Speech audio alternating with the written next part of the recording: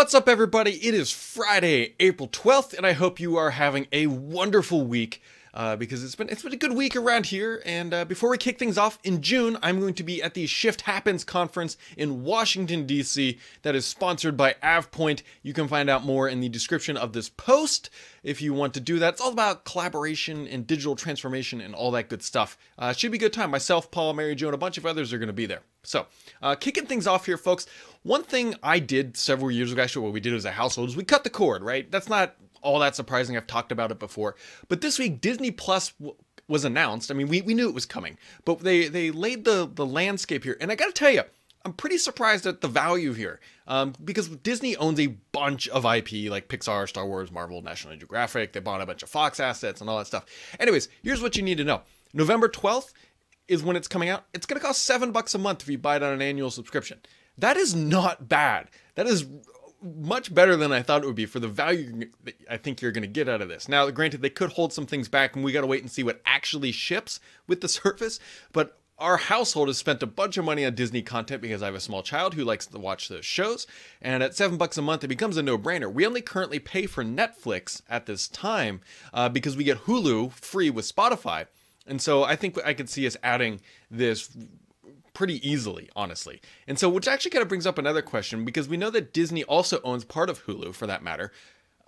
They're likely going to offer some sort of bundle. I wonder if Disney would ever buy Spotify. I think that would make a lot of logical sense if you think about it, because they have the video stuff, which they all have on the Disney side. They have the TV show kind of side of stuff on the Hulu side. And then if they had the audio side with Spotify, they could create a nice little bundle, honestly, like for $20 a month or something, that would just bring all that together. And I think that would be, I would probably honestly pay that because that would be roughly what I'm paying anyways for all the other services. So we'll see. We'll see what happens. But anyways, that's November 12th. I just bring that up because I'm more than likely going to be buying into that. Other things that are happening this week. So Slack, which without Slack, there probably wouldn't be Microsoft Teams. Slack is announcing new integrations with Office 365. This is a little bit interesting, mostly because they're primarily like a G Suite service. Typically, when you're using Slack, you're using G Suite, because if you're using Office 365, why would you be using Slack when you get Teams for free, I mean free in quotations, with your Office 365 subscription at the enterprise level?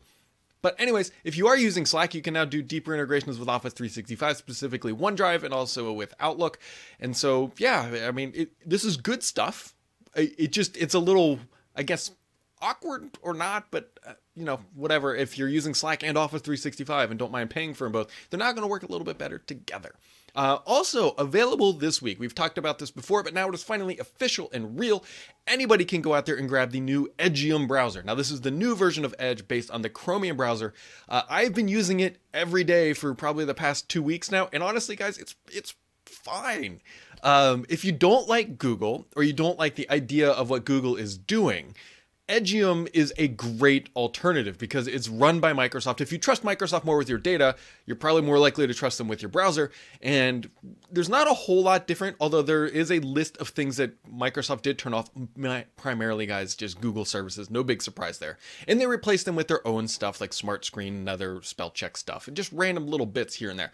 There's not a whole lot of Microsoft-ism inside of it yet. Granted, you do sign in with your Microsoft account, but there's no tab syncing yet. There's no password syncing yet, which honestly, guys, don't use a browser for password syncing. The best thing that I've ever done is to use a third-party password manager, because then going from Chrome to Edgeium, all I did was bring my password manager over with me, and all my stuff was there. It makes life so much easier. Not to mention, it's a best practice, by the way. So consider using that. I personally use one password. Many people like LastPass. There's a bunch of options. Do your research, find one that works for you, and go with it. And because all the extensions from Chrome work in Edgeium, you can actually use the password manager replacement feature from Chrome. So if you use 1Password and also LastPass has it, you can bring that over and it completely replaces the password engine, and it works. I quite like it, but that's not a big surprise. I like Chrome. Edgeium is basically Chrome, but with Microsoft's flavor on top of it. And so there you go. There will be some more UI changes coming down the pipeline at some point here, but it does look very similar. And so you can download it now in Dev and Canary. The Canary build is updated just about every single day. So just keep that in mind. So if you want the latest and greatest and you don't care if it breaks things, Canary is for you. I personally am using the Dev because it's updated weekly and should be a bit more stable than Canary. Granted, I like the idea of getting these updates all the time, but at the same time, I don't want to be fighting a browser on a daily basis, and there will eventually be a beta channel. A beta channel will be the most stable release until we get to the final release shipping sometime later this year, but that is not currently available. So if you want the best and stable version, go for Dev. If you like living dangerously and living in that coal mine, grab the Canary build. Speaking of rings and updates and stuff, there is where in the world is Carmen Sandiego, but this one is more where in the world is 19H2. Microsoft is doing something different here. Typically, what happens is after they sign off on a build, or not sign off, but promote a build and get it ready for release. We're in a little new area since they're leaving the May release in the release preview ring for 8 weeks, 6-8 weeks or whatever. And so everybody now is effectively on this skip ahead build. And so what Microsoft is doing is that if you're in the Insider program, you're actually grabbing 20 H1 bits. Doesn't matter if you're in the fast ring or the skip ahead ring, it's the same thing effectively now. And so that brings up the question, what is 19H2? 19H2 is supposed to be a release that happens in the fall. Microsoft has done this annually for a couple years now, and now nobody can test it. And so that brings up a couple questions. And the options here for what is happening with 19H2, the first option, which I believe is potentially plausible, is that they are hiding things in 19H2 that are coming to build. Build is in the first-ish week of May, and I will be there. And so there's potentially stuff in there and they don't want it uncovered. That is one option. Option two is that it's only fixes now. It's just going to be whatever they release in the fall is just going to be patches and making 19H1 more stable and ready for businesses in that 30-month support cycle. Seems extremely plausible. Or they're just no longer shipping 2 updates per year. I think that's the least likely option. Microsoft has told me personally that they're going to talk more about 19H2 in the coming weeks. I suspect we're going to learn more at Build, is kind of my hunch right now. And I'm very curious if they are hiding things in there, such as Windows Lite updates or something like that. But we don't quite know, and I haven't heard explicitly what is happening, but I'm sure that somebody will find out here in the near future. Granted, we've only got 3-ish weeks to find out. Otherwise, Microsoft will kind of hopefully spill the beans here very, very soon, because they need to be more this is one of those like awkward transparency things that Microsoft isn't great about, that they want to keep this a secret. And if they are hiding things in there for Build, I don't know why they wouldn't just come out and say, hey, we're going to talk more about this at Build because we've got some stuff to show you. That would be awesome. And if that's the case, I'd love it if that's what they were doing. Or if they were just switching to a stability cycle where they have features in the fall or features in the spring, stability in the fall, why not just say that? I don't know why they try to keep this stuff under wraps. What's the point? I don't know what they're gaining from all this other than their lust for having complete control over some of the news stuff, which they don't always have. So anyways, we'll keep our eyes and ears open for that. Firefox is now available for ARM devices running Windows 10. This is cool. They actually showed this back off in December, but now it's shipping. If you go to the Firefox and download the beta channels, you can actually run this on an ARM device natively. This is pretty cool. So this will work with the upcoming Snapdragon 8CX devices. If you're not familiar, Snapdragon 8CX is the new series of Snapdragon chips that will work with Windows 10. Now, I've also heard some little insider information on some of this stuff that Microsoft worked very close. Like, we always hear that Microsoft, we're working close with our partners.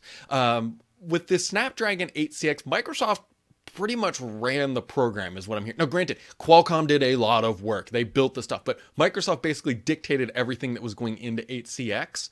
And that's why it's such a good chip compared to the previous generation, the 835, when running Windows 10. And so I'm kind of excited about this. I honestly am. And so those devices will start showing up later this year, and you'll be able to use Firefox for it. And I've also heard, speaking of a little bit of leaks here, I wrote this in the post for those who read it, Microsoft actually has Surface Pro devices that are running Snapdragon chips inside. They have these things. They've actually considered shipping them as the low end. So typically Microsoft, when they ship a Surface Pro, they have like the lower end performance at the low end price point, and then it scales all the way up through like an i7 with 16 gigs of RAM and a lot of high performance stuff. But they often, in previous generations, had like an M3 variant, and they were considering, and are still considering, I should say, that they might use ARM chips for those lower entry devices. And then that would be a really interesting proposition, because these ARM devices, one, are always on, right? They're always connected, I should say, always connected. And so they typically have better battery life, and they have good performance. They're definitely better performance than, I believe, those M3 chips. They always talk about being an i5 U-series performance level classification, which, if true and plays out, would be better than the M3 entry-level crap that they were shipping. And so I honestly hope that Microsoft does this, because it'd be an interesting lineup where you have the Snapdragon always connected PC, as they call them, at the lower end, but still good performance and excellent battery life, right? The excellent battery life is the key. And then if you need the performance, you can do it at the sacrifice of battery life. So that would give you a significant amount of flexibility. I hope they do. I hope these things make their way out of the vault, if you will. And so that's not the only thing that was leaking this week. My roof was leaking this week, and I think I got it fixed. I think. Click an ad if you could, because I might have to buy a new roof for my house, and that is not cheap. Not cheap. Not cheap at all. Anyway, so speaking of Microsoft and Intel, I've been hearing this for a while, that these two companies aren't exactly lovers sitting in a tree all that much. I hear that there's a lot of tension between them, mostly because Intel obviously wants to be the only chip provider for Surface devices, and Microsoft doesn't want that. And so there's some tension going on there. I've also heard that Microsoft is considering not using vPro, which is an Intel SKU specifically designed for business class machines, that Microsoft has decided not to use that on the next generation of devices, which is, again, making Intel pretty pissed, because that is pure margin for them. And so Microsoft, I think I've already talked about this previously, but we're going to see, I believe, an AMD-based laptop. We're also going to see some ARM devices coming from Microsoft, and this is making Intel really, really nervous. And not to mention, Microsoft is still angry about the whole Skylake debacle with Windows 10 and the Surface devices. And so these two companies, while on the surface, they're going to be on stage shaking hands and all that, but behind the doors and in meetings and stuff, Microsoft and Intel they're not angry at each other, but they're not happy with each other, if that makes sense. So just kind of watch some of that tension play out here in the next few weeks to months or whatever, especially as Microsoft tries to expand the portfolio of chipsets that are used in its devices, which for Microsoft candidly makes sense. You don't want to be all in on one vendor and be so dependent on them that you have to wait for them to ship a new chip to be able to ship a new product. It makes sense for Microsoft to diversify, not to mention they already have a good relationship with AMD with the Xbox stuff. They've got a lot of other stuff going on with other vendors, and so by them diversifying the chipsets available in their Surface devices, more options for consumers, the better, right? So keep that in mind. Game Pass is getting a pretty significant update in terms of titles.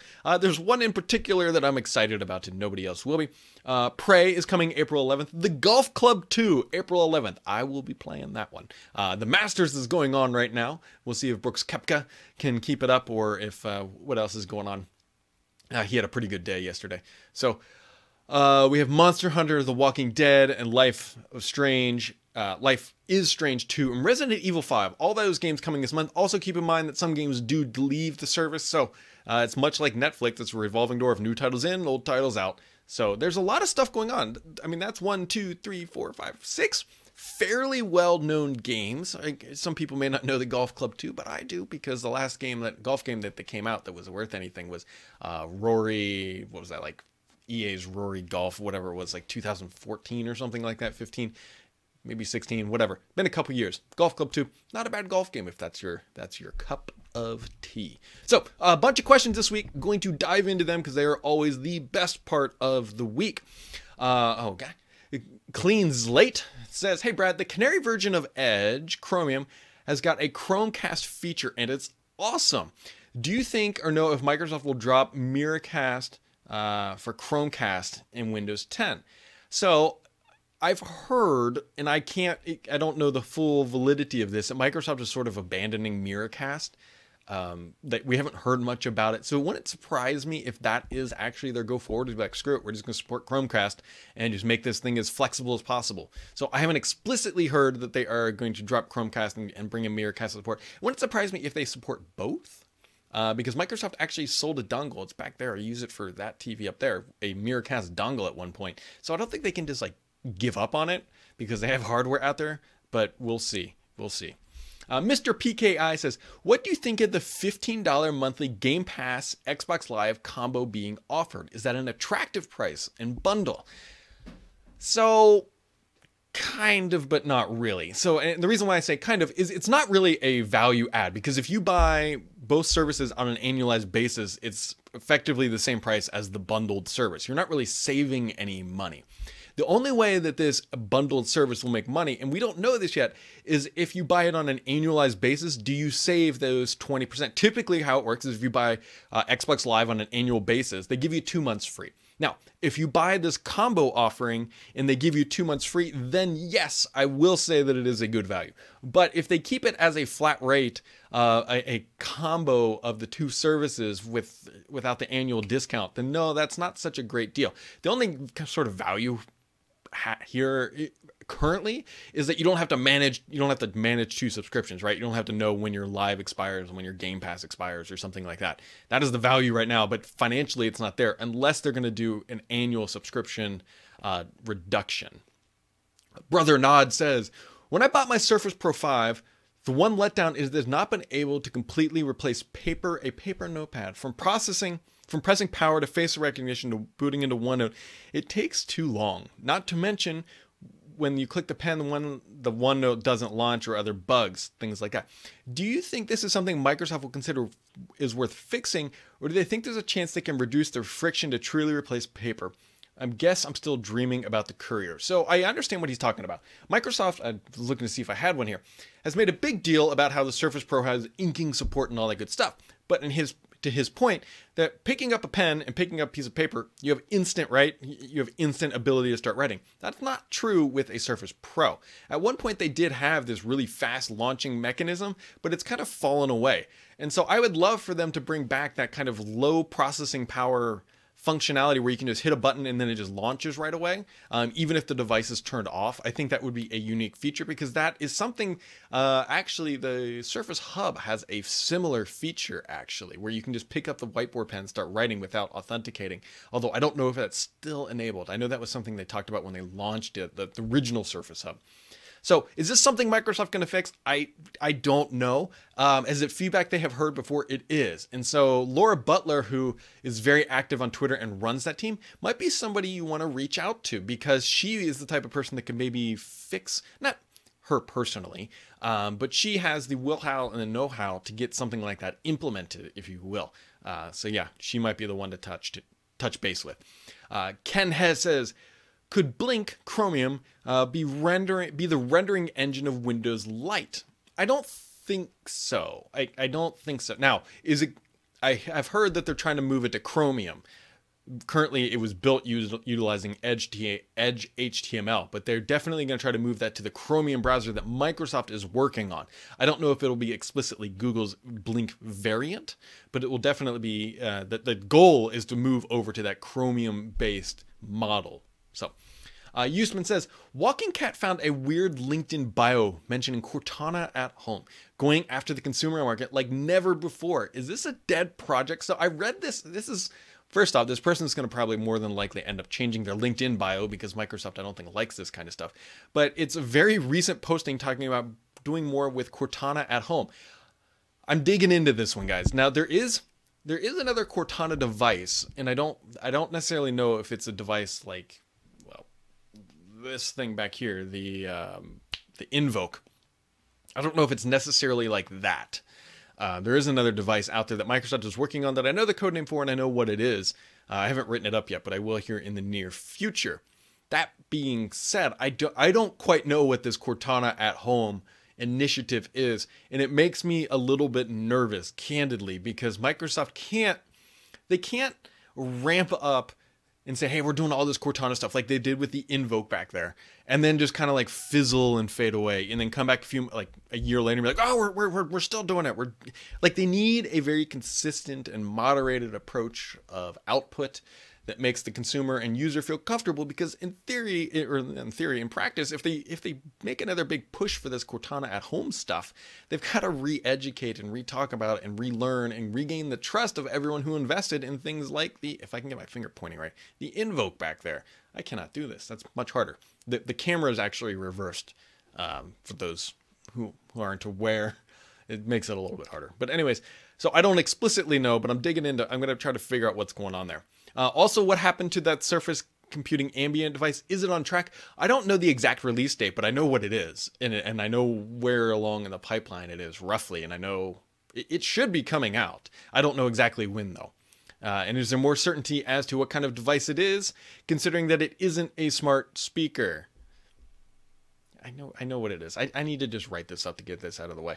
Yeah. Avaroda says, do you think Microsoft canning the bookstore and more so their health services is a precursor to making deals with other companies to be the main service provider on Windows? Interesting. It would be nice to hear about some deals with Fitbit after the health device shutdown, et cetera, et cetera. So what he's talking about is last week, Microsoft shut down the bookstore in the Windows Store. Or the Microsoft Store, if you open it up, there used to be a books tab. It's gone. Microsoft also killed off their health services. That, not a big surprise. They ended the ban. They're now entering the digital side of that, the digital health records and all that stuff. So he's asking, do I think that this is a precursor to them announcing more deals with third parties?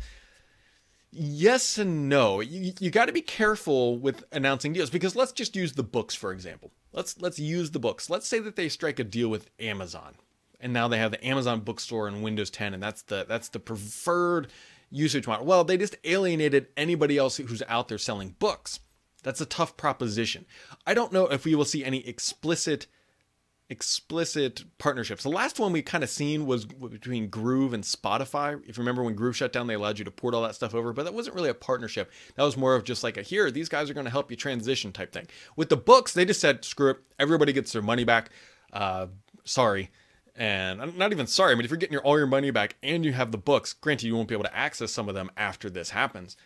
It's not a bad deal, though. I mean, you basically got a nice library loan for some time. So are they going to explicitly partnership? I don't know. They like to do these things somewhat on the enterprise side.